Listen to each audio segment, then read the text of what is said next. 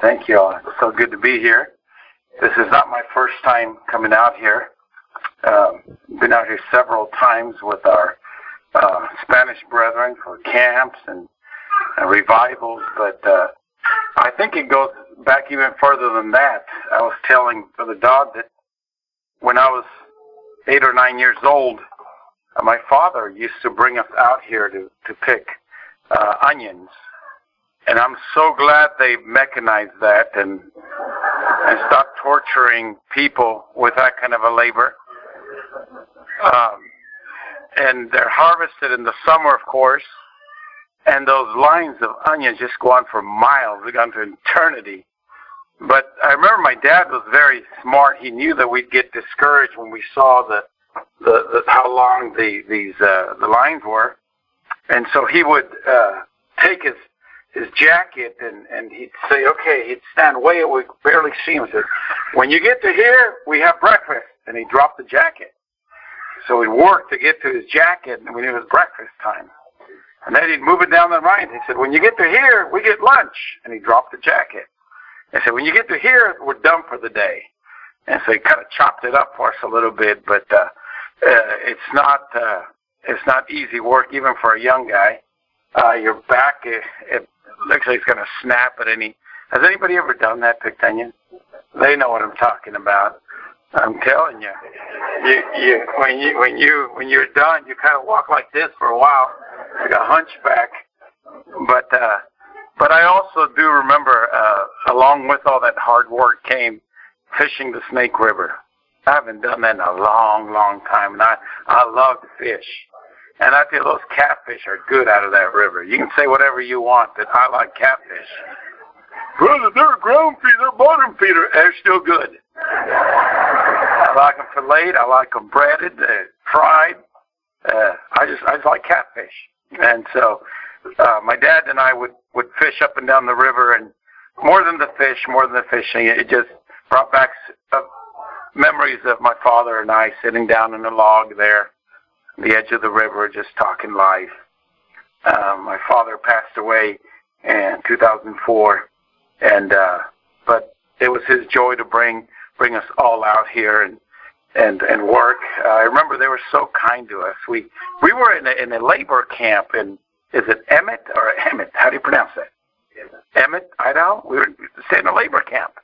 The Mormons used to come out and talk to us, and they just brought us food, and that's why we liked them. We didn't understand anything about John Smith or Joseph Smith. I thought he was the one married to Pocahontas or something like that. I didn't understand anything about that. We did take all their food that they gave us. That was fun. But you know what I also remember?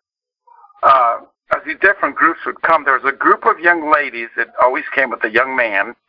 They were probably in their teens, late teens and early teens. But they were dressed so neat. I remember that. Even, it's a long time ago. Just their dress and their skirts and their hair, they just shined in their face, and they'd come out. They never gave us anything except they taught us little songs, This Little Light of Mine, and they prayed with us, and what they gave us probably better than the food that the Mormons gave us, because I still remember their shining faces, and after I got saved, I thought, maybe somebody went out from one of our area churches. It made an impression on me. I told Dad after a group left, I said, Dad, what are they? He says they're Protestant, but I think they're a different kind of Protestant, is what my dad said. And this is already has the start of a good meeting for me. First, I got a real cheap flight. It was dirt cheap. Get a little pressure off of you, huh? Dirt cheap. And I get here, and my room is I got a whole house to myself. Now, I'm not used to that, okay? Getting a whole room to myself. 2 rooms. It's got everything in it, yeah. And I'm enjoying that. I like to do a little exercise. I can jog around that place for a while, get a good workout. But I do have a question about that shower.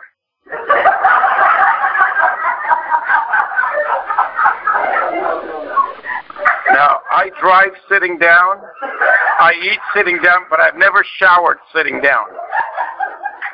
There's going to be more water on that floor than that tub unless you'll give me a shower curtain or something. I appreciate technology. There's pipes and lights coming out of that thing. I'm a simple guy. I don't need, entertainment. I just need a shower. And so, like I said, I'm still rejoicing over indoor plumbing. You don't have to impress me. You don't have to impress me, seriously. That was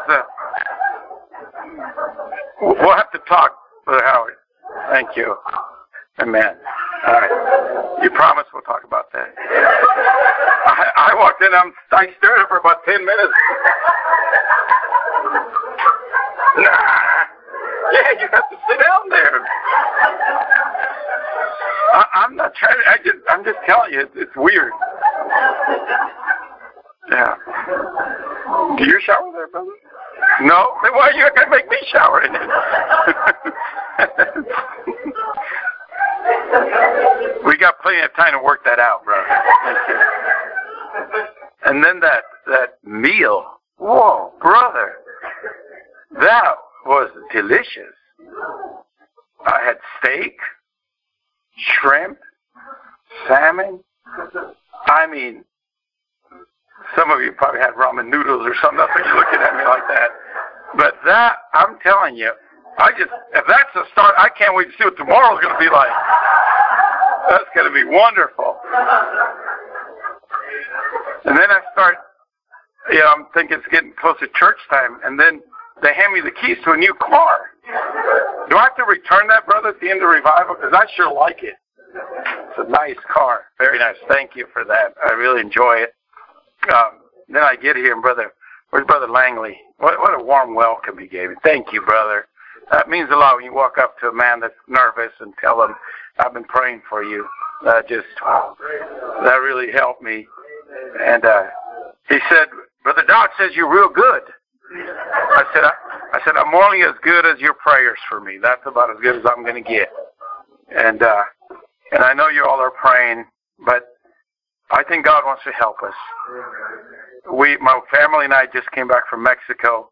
I preached the general preachers meeting down there, but I got to see so many wonderful miracles there that have been happening there, not since I've been there, but just how God is working with your brethren across the border. God is just doing wonderful things. So encouraging to see that. Amen. Well, we better make this spiritual somehow. Book of Jeremiah, chapter 29. I'm going to ask you to stand.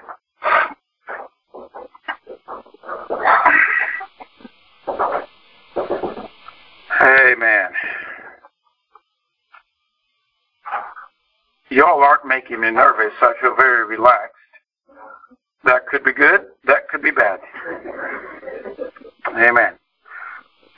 Jeremiah 29, verse 11 to 13. I love those first three words, for I know. For I know. For I know the thoughts I think toward you, saith the Lord, thoughts of peace and not of evil, to give you an expected end. Then shall you call upon me, and you shall go and pray unto me, and I will hearken unto you. And you shall seek me and find me, when you shall search for me with all your heart. Verse 12. And you shall go and pray. I want to take those three words. Go and pray. Go and pray. There are two things I want to maybe mainly get to you. One of the things that I see sometimes is that we're all so alike across the border and here and everywhere. We all have people that we're praying for. Lost, wayward children, maybe just a relative, a lost relative, or somebody that has left the walk with God and left us with a huge burden in our hearts. And then maybe later on we could also talk about why we need to pray about our own needs. Maybe you've tried and felt defeated. You try to walk in light and end up falling on your face. You promise God you're going to go on through and get sanctified or get a specific help from God, and it's still not there. I want to tell you, go and pray. Go and pray. If we could just seek God with all of our hearts, in His bountiful mercy, He'll help us. Father, we come to you tonight. We're thrilled to know we serve a God that is all-powerful. He is all-knowing. You know every need under this roof. You know the burdens of our hearts. You know our own condition, spiritual condition, our trials, or just our need. You know it, Lord. Father, would you help us this tonight to start and to look without and to look within, and then to look up, and to know that our God is so willing, so able to help us in our needs, that we just trust you, Lord. Trust you for all the miracles that you can do. We're asking you to help us in Jesus' name. Amen. You may be seated.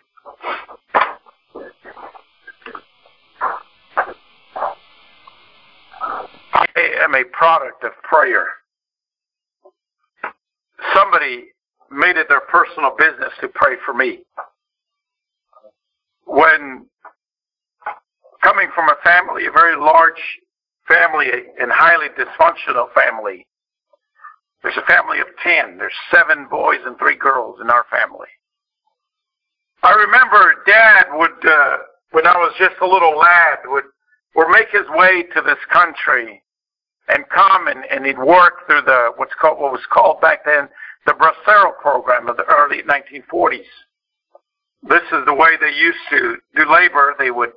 Companies would recruit across the border. They'd give you a health exam, a contract. You come, you do the work, and then they didn't pay you till you were on the other side of the border, and they gave you your money, and then you come back and do it again next year. That's a good plan. That's a good plan. And I remember Dad, his dream was for one day to bring us all to this great country that he only visited from time to time. He would tell us of the freedoms, of the opportunities, of how kindly he was treated by his bosses, and just, he said, the sky's the limit in the north. They call it the north, the norte, el norte. The dream to come and to have and to strive for the things that we weren't able to strive in our situation in Mexico. But my dad was kind of a different person. I remember when we would come, when we finally we were able to come into this country, and under Ronald Reagan in 1987, he offered the first amnesty to illegals. And back then, illegals were not illegals like today. Back then, illegals were families that wanted to work in the fields and wanted to earn a living, and they didn't come here because they were fleeing from their own country or because they were addicted to drugs or looking to harm this country. It was very, very, very different. And so our president then decided that he would extend the olive branch, and that's how we were able to gain residency here. But I remember that my dad was probably more patriotic than some Americans I know. He loved this country. He told us, we've come here, but all we're asking for is an opportunity. We didn't come here for handouts. I remember that by then, welfare was beginning to thrive, and I know that Theodore Roosevelt, when he implemented the welfare system, it was supposed to have been a hand up, but not a way of life. And my dad saw this as a potential harm. Says, we didn't come here to be bums. We didn't come here to be supported by anybody. We came here to work. He had a very entrepreneurial spirit about him. He said, when we come to this country, don't work for anybody. Start your own jobs. Start your own businesses. Buy the house. Chase the American dream. And so with that just always resounding in our ears, that's how we grew up in this country when we came here. He said, respect the laws. Learn the language. Don't ask them to adapt to your language. There already is a Mexico. And so we grew up with that. I remember recently in my church, my son and I have a big, beautiful American flag in the backyard of the church. And this man came to visit, and he says, "Oh, that's nice, but where's the Mexican flag?" I said, "In Mexico." I love Mexico, but Mexico needs to stay in Mexico. So my dad was kind of different. He was a different kind of person. What he didn't realize, because of his lack of spiritual enlightenment, he drew our attention into chasing the almighty dollar. And so I made it my personal goal. I said, I'm going to be a millionaire before I turn 30. And I was very serious on it. I was one of the first ones to graduate from high school. My older brothers dropped out and began to work, and they started thinking about how they were going to start their own companies on, and most of them are self-employed, and they do very, very well financially in the state of California. Well, a couple of them are in Georgia, state of Georgia. But I remember that this was a very constant thing with me. How am I going to be rich? How can I become very, very wealthy? How can I be a millionaire by the time I'm 30? And so I graduated from high school, and I thought, well, I hear you have to go to college. But we didn't have money to go to college. And I just thought, I don't have rich parents that could write me a check, or I didn't know that you could probably get a job and pay your way with grants or whatever. So the thing that I thought, well, maybe I can join the military. They told me, use your GI Bill. And I've never used it, by the way. And the recruiter said I would become a millionaire real quick with my GI Bill. And there's another lie for you. And so I go in the Army, and maybe I'll tell you a little bit more about that. But I realized that I wasn't going to become a millionaire working for the government, unless I was stealing from somebody. And so I thought I need to find my way out. I signed a 4-year contract, and so I did Desert Storm, Desert Shield, and I was such a patriot, I jumped out of airplanes. I got tricked into it. Did I say that at General Conference? I got tricked into jumping out of airplanes? Signing my contract, recruiter says, "Well, George, you want to make more money?" Never ask a Mexican if he wants to make more money. The answer is C. Sign right here. I signed right there. I was signing. I'd never flown in an airplane. I signed to jump out of them. That's how smart this cat is. Anyways, I'm going to really build up your expectations here eventually. But so I get out, and I'm thinking, okay, I got a job working at Montgomery Ward. You guys remember Montgomery Ward? You guys are old. Yeah. Well, I'm too. I worked there. I worked in Electric Avenue selling washers and all that other stuff. But I thought, this ain't going to work. I'm not going to be rich here. And so I got a job working at restaurants. I started as a manager at a restaurant, and then I was manager of the chain of 13 restaurants. And so the drive was there, and the ethics were there, the discipline was there, the desire, everything was in place. And I knew it was just a matter of time before I was going to strike it rich and do something. So as in my pursuit, I like I said, my father told us these things, kind of indoctrinated us into how to become wealthy, but he forgot to tell us one thing. The dream we were chasing was like a soap bubble. That once you touched it, it turned into nothing. It was nothing. And so when I began to work at the restaurants, I got a job working for AT&T. AT&T, back when they used to be your long-distance carriers. Now, AT&T, they're the ones that laid out the fiber optics, and they own long distance. So if you were making calls to Mexico, they were going to go through AT&T. Well, when the baby bell broke up and they started competing against each other, monopoly broke up, all these other companies joined in. And so AT&T, after a while, said, we got to get our customers back. They were being switched without their permission. It's called slamming. Remember that? They slimed you. So AT&T wanted those customers back, and they hired me and a bunch of us to go out, knock on doors, and get all their customers back. Mainly Hispanics. That's what they wanted. That's called diversified marketing. With our training program, and I thought, here it is. Here's the way I'm going to make some money. And that I did. For every switch that I got, means I came to your house, knocked on your door, and switched you back to AT&T, I would get $9. And then, so, from morning, 7, 8 o'clock in the morning, I'd knock on the first door to 9 o'clock at night, and sometimes I would have 50 to 75 switches in one day. Now, you do that times $9. I was nonstop. I would eat on my way from one door to another. I was one of those guys you slammed the door on when you saw him coming. That was me. But I was a man on a mission. No meant nothing to me. A door slam meant nothing to me. All that meant was, how are you going to avoid a door slam in the next house? And I was determined. So I began to work, and they hired more people, and all of a sudden I became a manager. And I had 10 people working under me. And I would make $1 out of every one switch that they did, plus a salary. I was making about $5,000 every 2 weeks. That was pretty good. Even better for a Mexican.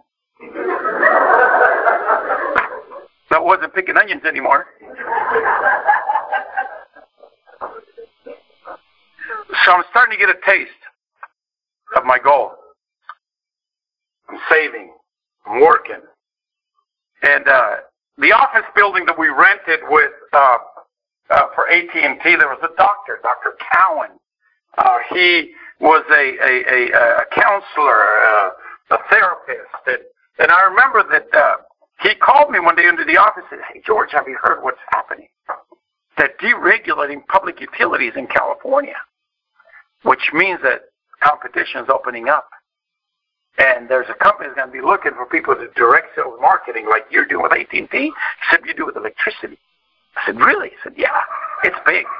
Once Governor Pete Wilson signs that bill, whoever jumps in first is going to make all the money. And I got a contact with this company called Eastern Pacific Energy. We can contract with them. You go knock on doors. You do businesses. Put $60,000 and I'll put $60,000. Let's get a company going. And I had the $60,000 saved up. So we put them together. I said goodbye to AT&T, and here I went out to make my first $1 million. And so what that would mean, let's say I went to your house and your bill was $150 a month. If you signed up with me, you would get 10% off of your electricity guaranteed through aggregation, bulking they call it, and then Eastern Pacific Energy would give me 2% of that and face value of 1 month's electricity bill, just for getting that contract. Now that's a residence. Can you imagine going to businesses? So we went all out. Contracts are drawn out. One of my biggest contracts was a cement grinding company out in the desert near Bakersfield, California. The guy's electric bill was about $12,000 a month. And I invited him out to one of the country clubs there. I like to golf. It took me about 2 years to be really bad at it. But I played golf because it was part of the business. And so I got that contract, and I got more and more. And so the face value of this contract began to pile up. I was very close. We were very close to $1 million in contracts. So we were happy. It was our first $1 million. And but one day, my doctor friend calls me, says, "Hey, have you read the paper?" I said, "No." He says, "You want to meet for breakfast again?" We're like, "We always did." "Sure." I'm sitting there, and he takes the newspaper and throws it in front of me. And it said, "Governor Pete Wilson refuses to sign bill. It's dead. No deregulation." I said, "What does this mean?" He says, "It means we lost everything." I said, "Well, can't we sue?" He said, "No one told us to get into it. It was a good idea. Had he signed it, but he didn't sign it. He got lobbied, and we're done. I said, what do we do now? I said, we're almost broke. We're almost done with the money we invested. He said, don't worry, I have money and all. Well, I'll get you over, and then we'll start another business or whatever. I said, no. Let me tell you something that's happened in my life. He sat down. I have a sister that became a Christian. And she just got back from Bible school, and they opened a church back in my little hometown, about 60 miles away. And she's been coming to see me every Friday. Comes to see me. And ever since she started coming to my house, I'm very uneasy. I'm nervous. I can't sleep. There's something going on. I can't tell you what it is. He said, well, what is it? I said, I don't know. They talk to me about God. They read the Bible, but that's okay. But what grips me, it's the change that happened in her life. See, I knew her. She was so bad. She was horrible. Seriously. When she told me she was going to elope with her boyfriend, who now they're married and have been pastoring for 27 years, Brother Francisco, his name was Kiki, we called him Kiki back then. Kiki's like, hey, I'm going to elope with your sister. I said, don't do it. We know her. Don't do it. We're warning you. We know her. You know. You haven't seen her without the makeup and with the pretty face off. She says, no, I think we're gonna elope. I said, all right. I said, it's up to you, but I wouldn't do it. She's feisty. She's sharp. She's cutting. She's aggressive. I'm telling you, you're walking into a beehive is what you're doing.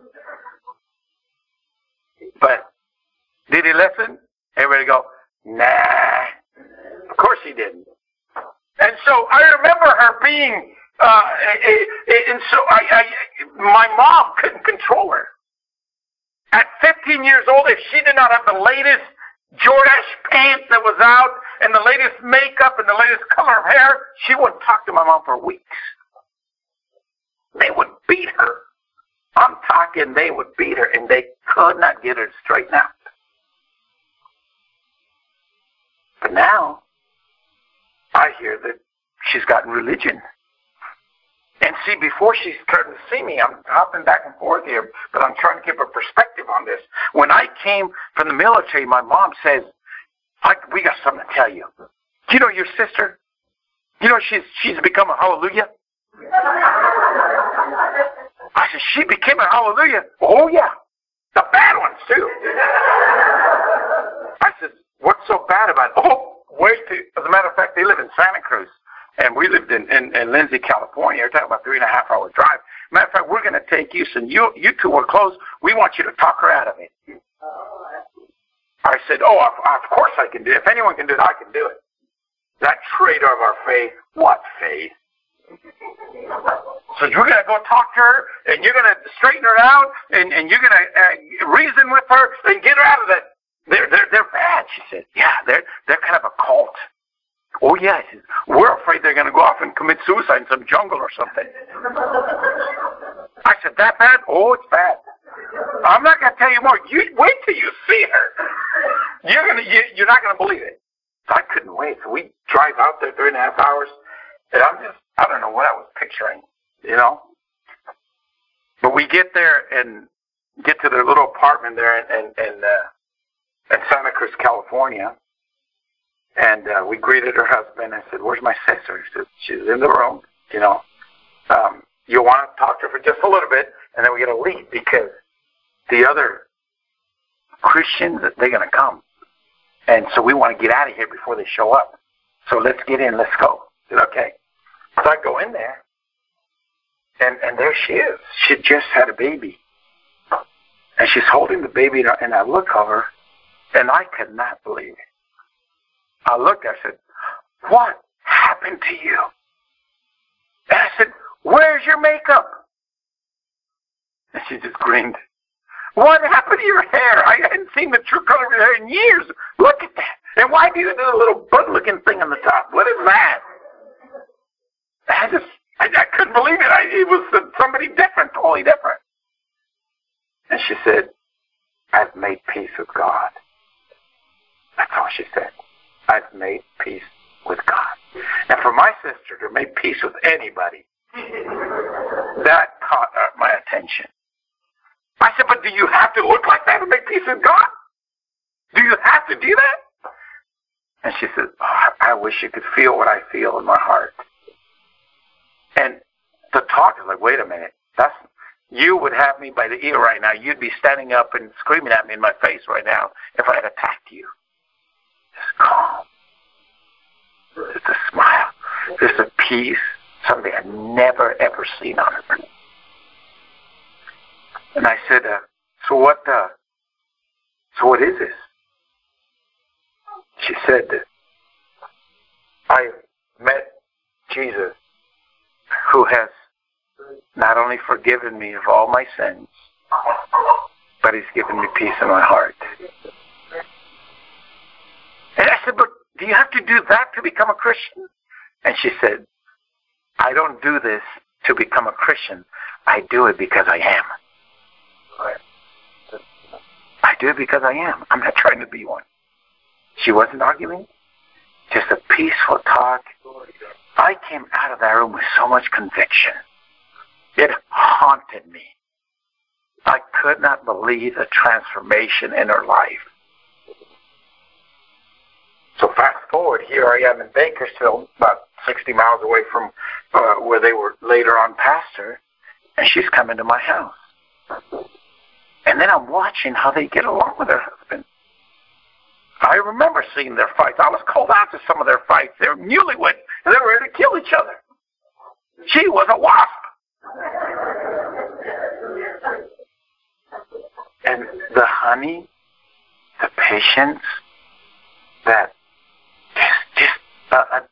just a total transformation. And every time she would leave out, it would haunt me. I would have strong arguments against religion, but I didn't have a single argument against that. It changed life. I could not argue that my sister's life had changed around from dark to night, just from dark to day, just like that. And the peace and the patience. And then, so I told the doctor friend, I said, ever since they started visiting, there's something stirring in my heart. I don't know what it is. I can't tell you what it is. I'm starting to develop a distaste for the things that I used to like. And there's just something's going on. I'm not going to get into any business. I'm going to find out what this says. I'm going to find out. I'm going to get to the bottom of this, why I'm feeling the way I am. So, brother, sometimes I would be up till 3, 4 o'clock in the morning, tossing, turning left, turning right, looking out the window, see when the sun would come up. And just, my eyes were being sunken. I mean, I was losing weight. I was miserable. And I remember I said, I know what the problem is. Is every time they come to my house, I feel that way. I'm going to ask them. They're not welcome to come back to my house, and I'll get back to business. So one day I called her. It was exactly 3 in the morning. The phone rang, not even a full ring, and she picked it up. I wasn't expecting. I was going to leave a message for her. Not a very nice message. And rang, ding, hello? I said, Eva, are you awake? Yes, I am. I said, 3 in the morning? Mm-hmm. I said, what are you doing at 3 in the morning? She said, praying for you.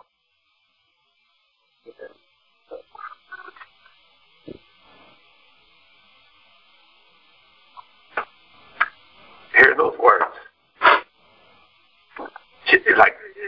It stabbed my heart. And I said, listen, that's what I'm calling you about. Ever since you started visiting me, I'm a total mess. I'm a wreck. Just leave me alone. Just want to tell you, you're no longer welcome to come to my house. I got business, I got goals, and every time since you started coming, I'm feeling things I've never felt before, and I don't want none of that. I'm going to be rich. I'm going to become a millionaire. And ever since you come, things are flipping upside down. My business, ventures, everything is just, nothing is working, and I want you to stay away from me. She said, I can't do that. She said, do you drink coffee? I said, some.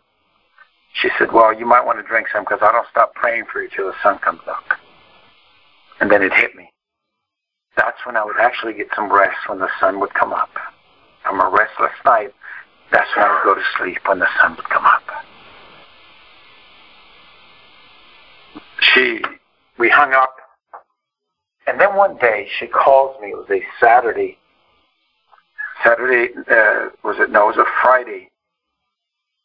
She called me. She says, hey, I thought I'd invite you to a meeting we're going to have. I said, a meeting?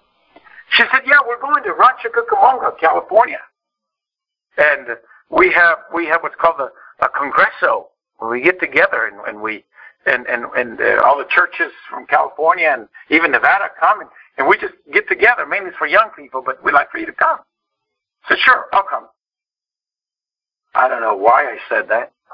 I try to be a man of my word, but I just said, yeah, I'd like to come. I said, okay, grab a pen. I'm going to give you some direction now. Let me tell you, I get lost everywhere. I have no sense of direction. I mean, if it wasn't for GPS, I don't know where I'd be right now. I'm telling you. So she's on the phone, and she's like, okay, you're going to get on this freeway, and you're going to go here. Okay. And then exit here. Okay, sure. I pretend like I was right. I was writing nothing. I didn't take a single note. I didn't even have a pencil near me. Okay, so you'll be there? Yeah, I'll be there. This was Friday. Saturday. I said it was tomorrow. The Saturday I was supposed to have been there. So she was excited. Hey, honey, George is going to come to Congreso. I was like, yeah, right. Yeah. And so Saturday morning I wake up, and I cannot tell you the overwhelming, overpowering desire in me to go to church. That was not of me. You know when they say, when we sing that song, He came to me? That's what that means, that you're not willing to go to Him, but He'll come to you. That's what that means. So we don't boast, I came to God. If He didn't call you, you wouldn't go anywhere. You'd still be lost in your sins had He not called you, had He not come to you. And so I get, and here, even though I had that little business lapse, I was still what you would call not a high roller, but I had a brand new Lexus paid for. I lived in a 2-story house with a swimming pool and the palm trees, and the potential was there. I had the $400 suits, the $200 Bostonian shoes, and I still had it all together. So I hopped on my car that day, and off I went. I don't know how. I turned here, I turned there. Every direction she gave me came back to me as clear as day, and I knew exactly where to go. 3 hours in and out of Los Angeles traffic. Never took a single note. And all of a sudden, boom, I pull into the campground. That's where they're having the meeting. I pull in and I recognize the cars, and I said, this is it. But what am I doing here?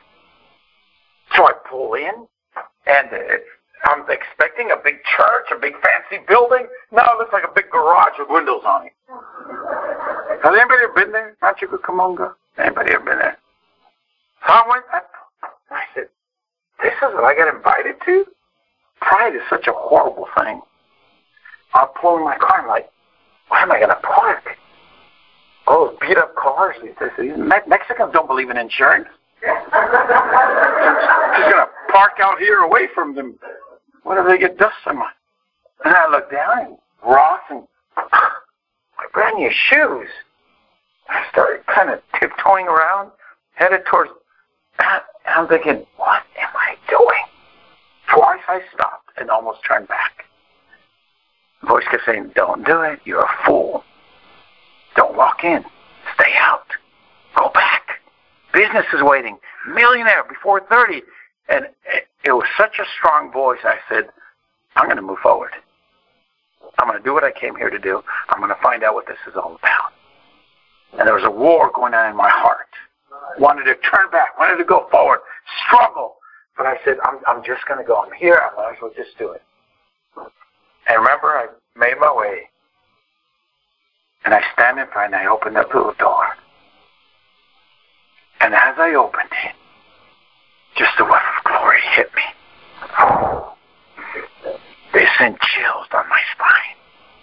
I'd never felt anything like that. I walk in, and I see, the minute I walked in, somebody ran to my sister. Your brother's here. She pops up, and she comes back, and I say, come on, they're about to start preaching. Come here. Come on, sit down. I looked, I was like, wow, there's more of them. These people got trapped at least a couple of centuries back. Not a drop of makeup, the little hairdo things, and the skirts, and the men were dressed. So this is weird. And so I came in, and through the back, I remember I made my way past the visitors and the backsliders, and just kept walking my way up. And I'm sorry, I just realized I said that. I was just thinking it, but it just came out. Sorry.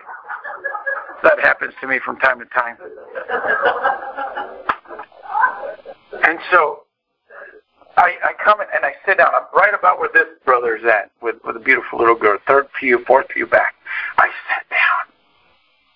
And then the preacher got started. I'm so glad for radical holiness, straight preaching. I thought the man was going to skin me alive. He got after me. I mean, somebody gave him my number. And he talked about how Satan, his trap is to lure you away from what God has for you. And how cleaving, how attractive it becomes. But at the end is nothing. And he began to talk about the rich man in hell. And he said, God loved this rich man. Loved him so much, he gave him all the opportunities. But he decided, he said his problem is that he had time for money, but he never made time for God. I said, that's me? And he began one after another. He says, when are you going to stop crying in the dark? Wiping your tears with your worthless money. And exactly some of the things. He said, God's already helped you. When you put that gun down, God has been good to you.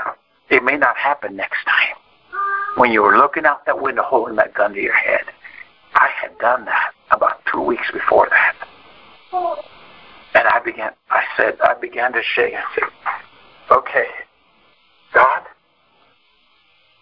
if you're real, I want you to tell me right now what I need to do. Right now. Tell me what I need to do, that I don't end up like that poor fella this man's talking about. I said, first of all, is that me? God said, yes. I said, what do I have to do? He said, repent. Run to the Savior and forsake your sin. You see, when people say, I just don't understand salvation, I don't understand how to be sanctified, you don't need to understand. You don't need to understand. You need to understand who you are and what God expects of you and match up to that. Like, that's what we need to know. And I knew I was a sinner. God convinced me I was a sinner on my way to hell. I never read the Bible before. I had enough theology in that minute to get saved and accept Jesus Christ as my Savior. I remember they stood us up, and I was holding on so tight to the back of that pew, I thought I was going to yank the little trim off of it. I said, if I let go, I'm going to land in hell. I said, Lord, don't let me do that. And I remember as I began to cry out to God, I was holding on to the pew, and I just began to cry out. I said, God, would you forgive me? Would you remove the guilt, the memory? Because it all came flashing at me quick, real fast. And the more it flashed, the worse it got. And I just felt, I went into kind of like a dark place in my mind. I just felt so dirty, so disgusting, so filthy. Right. Above all the facade of success, I was a failure. A miserable failure. I said, God, I don't want to live like that. Would you help me out? Would you give me a hand? I don't know what to do. I'm like a child. I said, son, just repent. Do you not know your sin has grieved me? I've loved you. I've walked with you. I've kept you for this moment. Will you let me down? I said, no, Lord. And right there and then, all of a sudden, just the weight came off. Poof. It was gone. Just that quick. A lady came to me and she said, sir, do you want to go to the altar?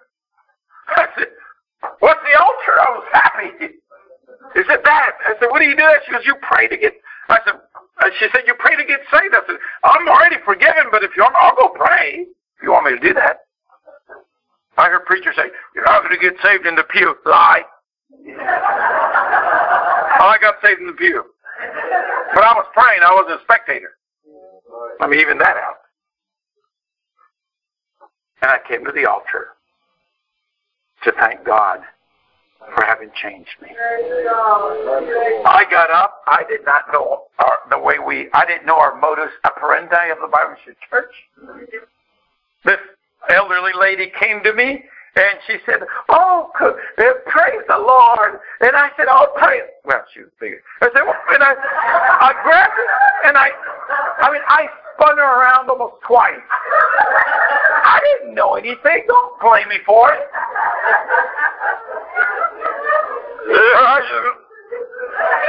I finally set her down and said, praise God, this is wonderful. Amen. They were shouting, people running the aisles, and I later on found out that's not what we do. But,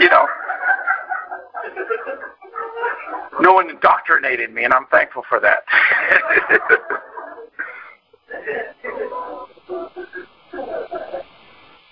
And so, she made it her business to pray for me. Many times she told me she felt like giving up. He's so wrapped up in money and chasing dollar, he'll never wake up. But she said every time she said God would come back and said, do you remember what I did for you? Do you remember what you were like? And said that would draw me right back to my knees. And said, you got to do a miracle here. Because that's what it's going to take. Her prayers, her pleading, her perseverance haunted this man for a while until I came to know God. I remember that my dad, one of the things that pulled me out of the army as well is my dad was an alcoholic. I grew up with an alcoholic dad. He wasn't a mean drunk. He only hurt himself. Never raised his voice, never abused anybody or mother, nothing. Just a quiet drunk, and he only hurt himself.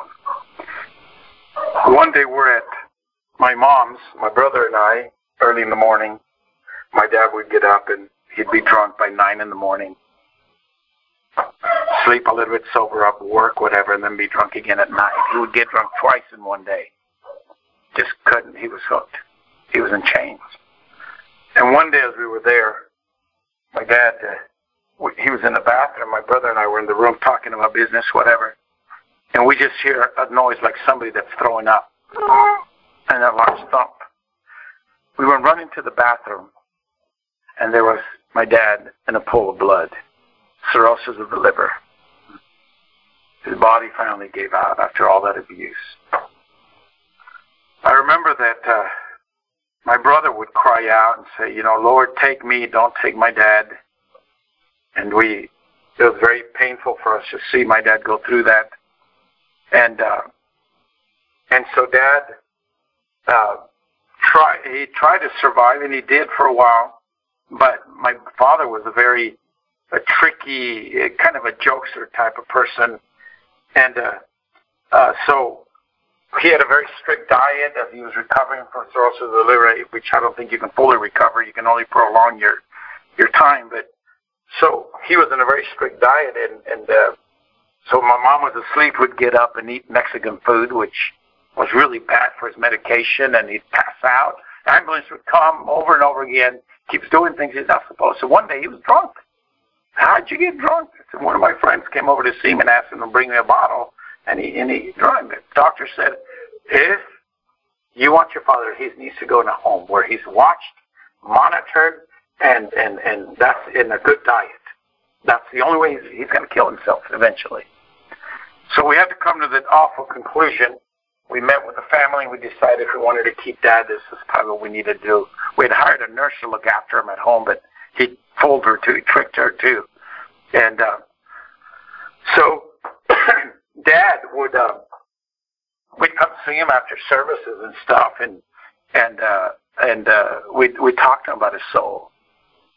And we said, Dad, I told Dad, I said, the doctors say that you don't have much to live. You're in a death sentence. And I'd like for you to, if you could pray to God, we pray with you, but I want to know if you're really praying or are you just listening.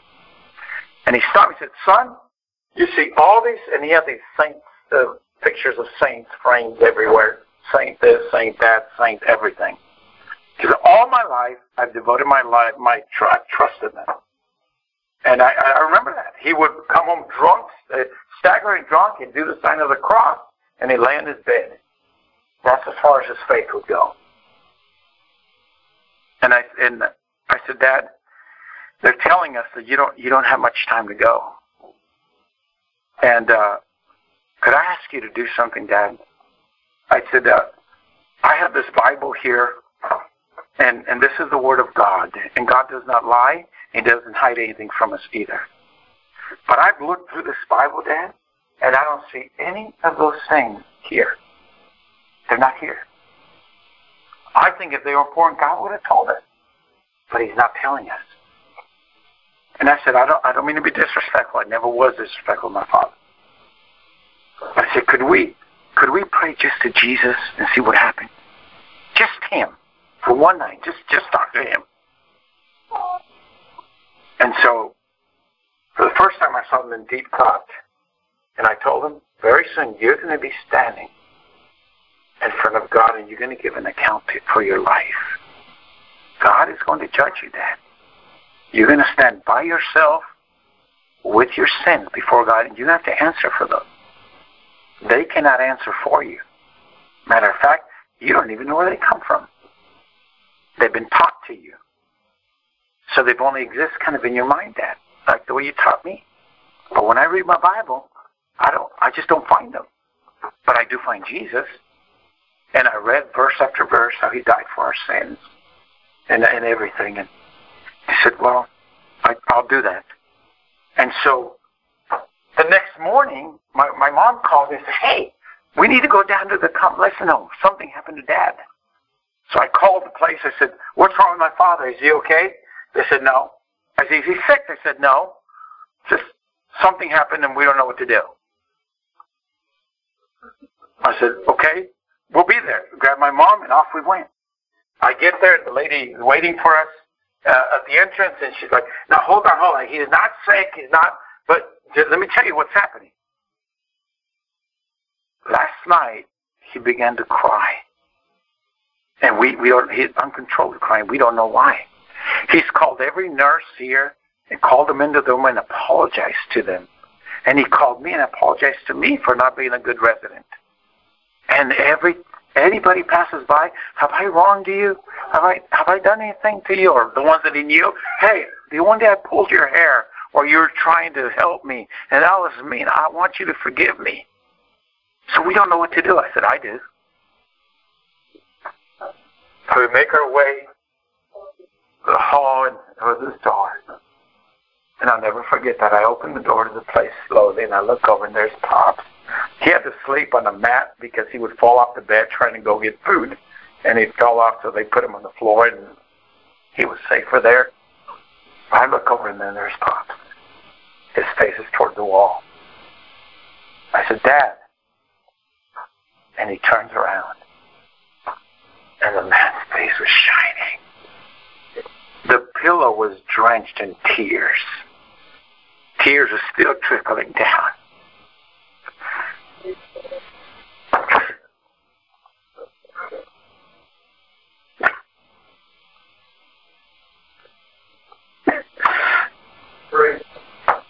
Dad, what's going on?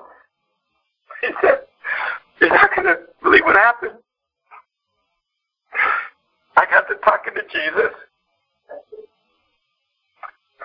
I told him that I wasn't going to talk about the others, that I just wanted to talk to him, and that pretty soon I'll be standing before him, and that I didn't want to have anything to cause for me to go to hell.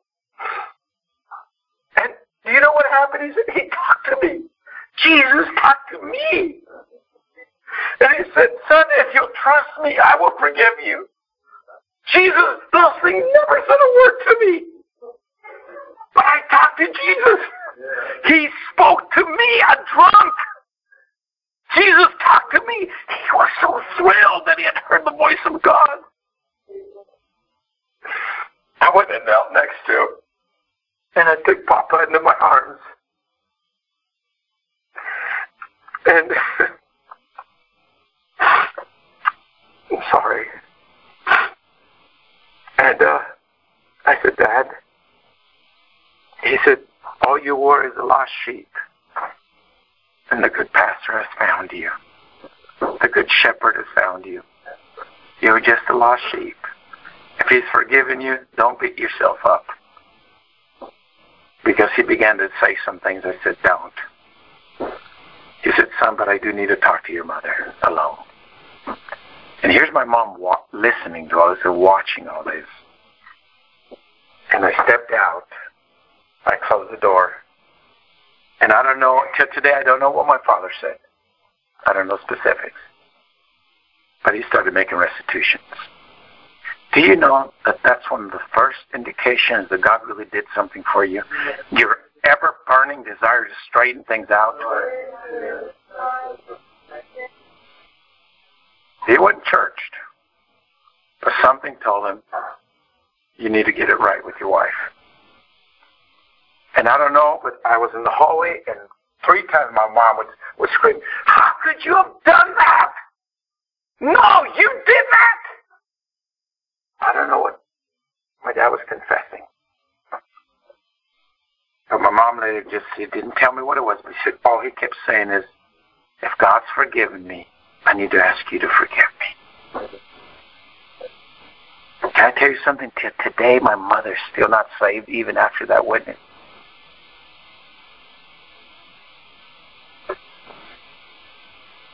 And I remember I began to bring my daddy to church. Because that's what Christians do. They go to church. And one day I would bring him, and he'd have a walking stick. And he'd come into church. And when people begin to testify, he'd swing that walking stick, swing in a circle. My dad was, yes, Salvador. His name's Salvador Savior. I can't believe that. Salvador. One day he's like, oh, yeah, Pastor, my son and I were driving here to church. And I saw all these beautiful, beautiful buildings and beautiful churches. And I thought, that's not fair. And here we are meeting in a living room of the pastor's house. But I want y'all to know something, he said. I'm going to win the lottery. And we're going to build us a big old church. Pastor's like, Salvador, we don't play the lottery. He goes, then how are we going to win?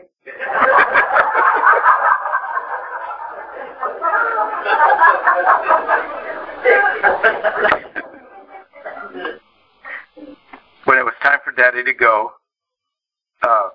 they told us he's in his last days. This was a while later. So my brothers flew in from Georgia, and we all kind of came around, and it was just going to be a matter of days or a day, whatever. So one morning, we were all nearby. They called us. They said, it's today. His vitals are down. There's nothing we can do. He's probably going to go here in a couple of hours. So we're going to put him in a nice big room where y'all can come and say goodbye. We know how this happens. We're not doing anything else for him. So we get there. Everybody's crowding. My father was because he was so kind of funny and had so many real friends. I mean, it was crowded, people everywhere.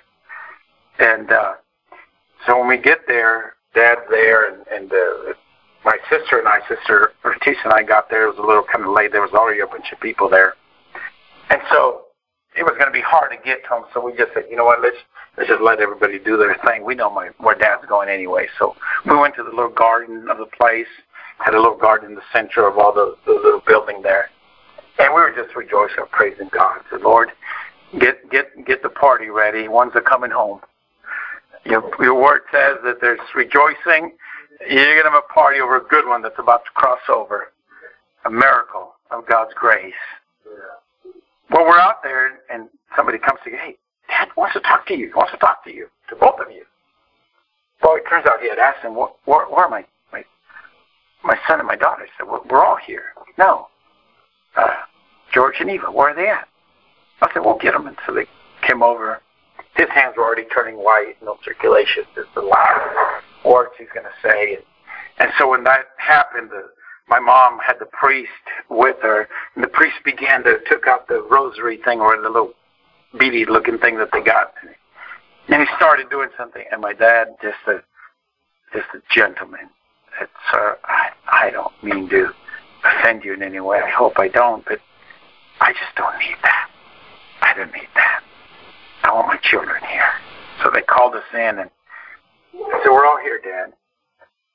And then he glances over, and Sister Ortiz and I, he goes like that. So we put our hands over his white hand already, about to go.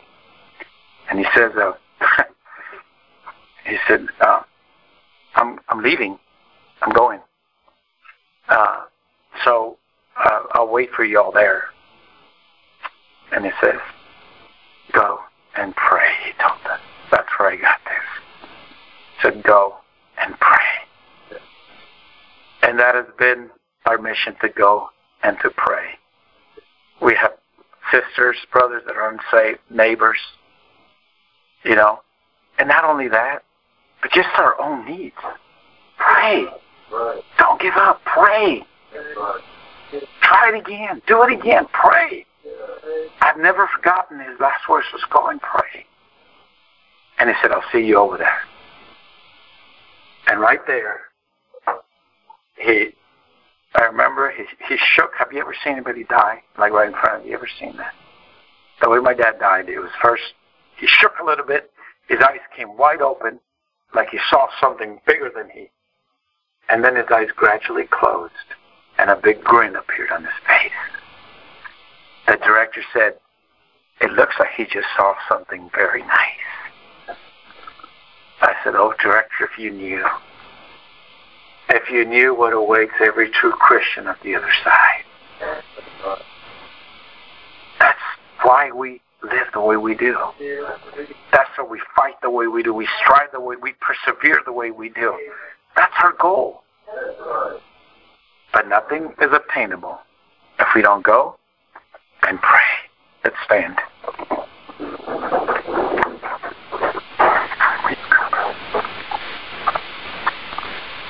Father, we want to be faithful to your instruction to go and to pray. Maybe there's a mother here, a father, that are worried about a son or a daughter that just seems like it's never going to happen. Is there anything heavier in a mother's heart than that? Father, would you re-encourage us? Revive the spirit of prayer in us, that we capture the vision one more time, that we believe you, that we take you at your word. And Father, also in this revival, I'm asking, is there somebody here that stopped praying? That just kind of gave up? Decided I'm just going to waddle through this thing. I'm just going to endure it. But I stopped seeking, stopped praying, stopped believing. He said, go and pray. Would you let that be, Lord, the impulse of this revival? But the people of God believe you. Believe you. Trust you.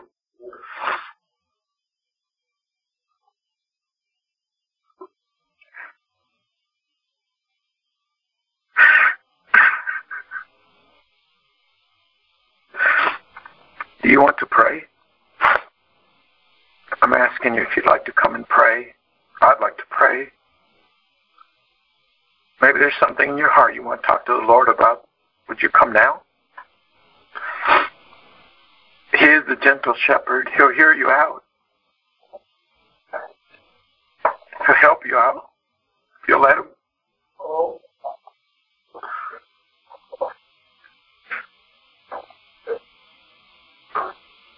Father, would you take heed to the weeping and the seeking of your children? Would you grant us the need of our heart? Would you help us, Lord? We're here because we believe. We're here because you've called us, Lord. You've called us. But you've also promised to be with us. But everything you do for us is an answer to prayer. Would you help us to pray? Would you help us to pull down on heaven in this revival? Bring it down, make it real. Give us some miracles, Lord, here. Help us, Lord. It's so easy to become distracted, lethargic, just distracted. Help us to keep our eyes on the goal. Help us to keep our eyes on the Savior. Father, help us to look up and to look within right now. We're asking for some deep determination of somebody. I need to be sanctified. I will be sanctified. I must be sanctified. I can be sanctified. I can be saved. I can believe. Would you make that a reality for us today, Lord? Would you help us? With eternity at hand, eternity is too long, Lord, to take a gamble. Heaven is too beautiful, and hell is too real, Lord. Teach us, Lord, to learn to walk in the presence of God, to respect the movings of the Holy Spirit, who's here to save and is here to sanctify. We're asking, Lord, that the next few days you'll point things to us. Help us to remove the dross, the sin that besetteth, that weighs us down into the world, and to rob us of heaven if we don't detach, if we don't break free, if we don't start believing again. We love you, Lord.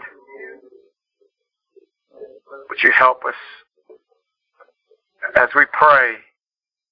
Would you give us a determination in our hearts, Lord, to move forward with God, to get something from God in this revival?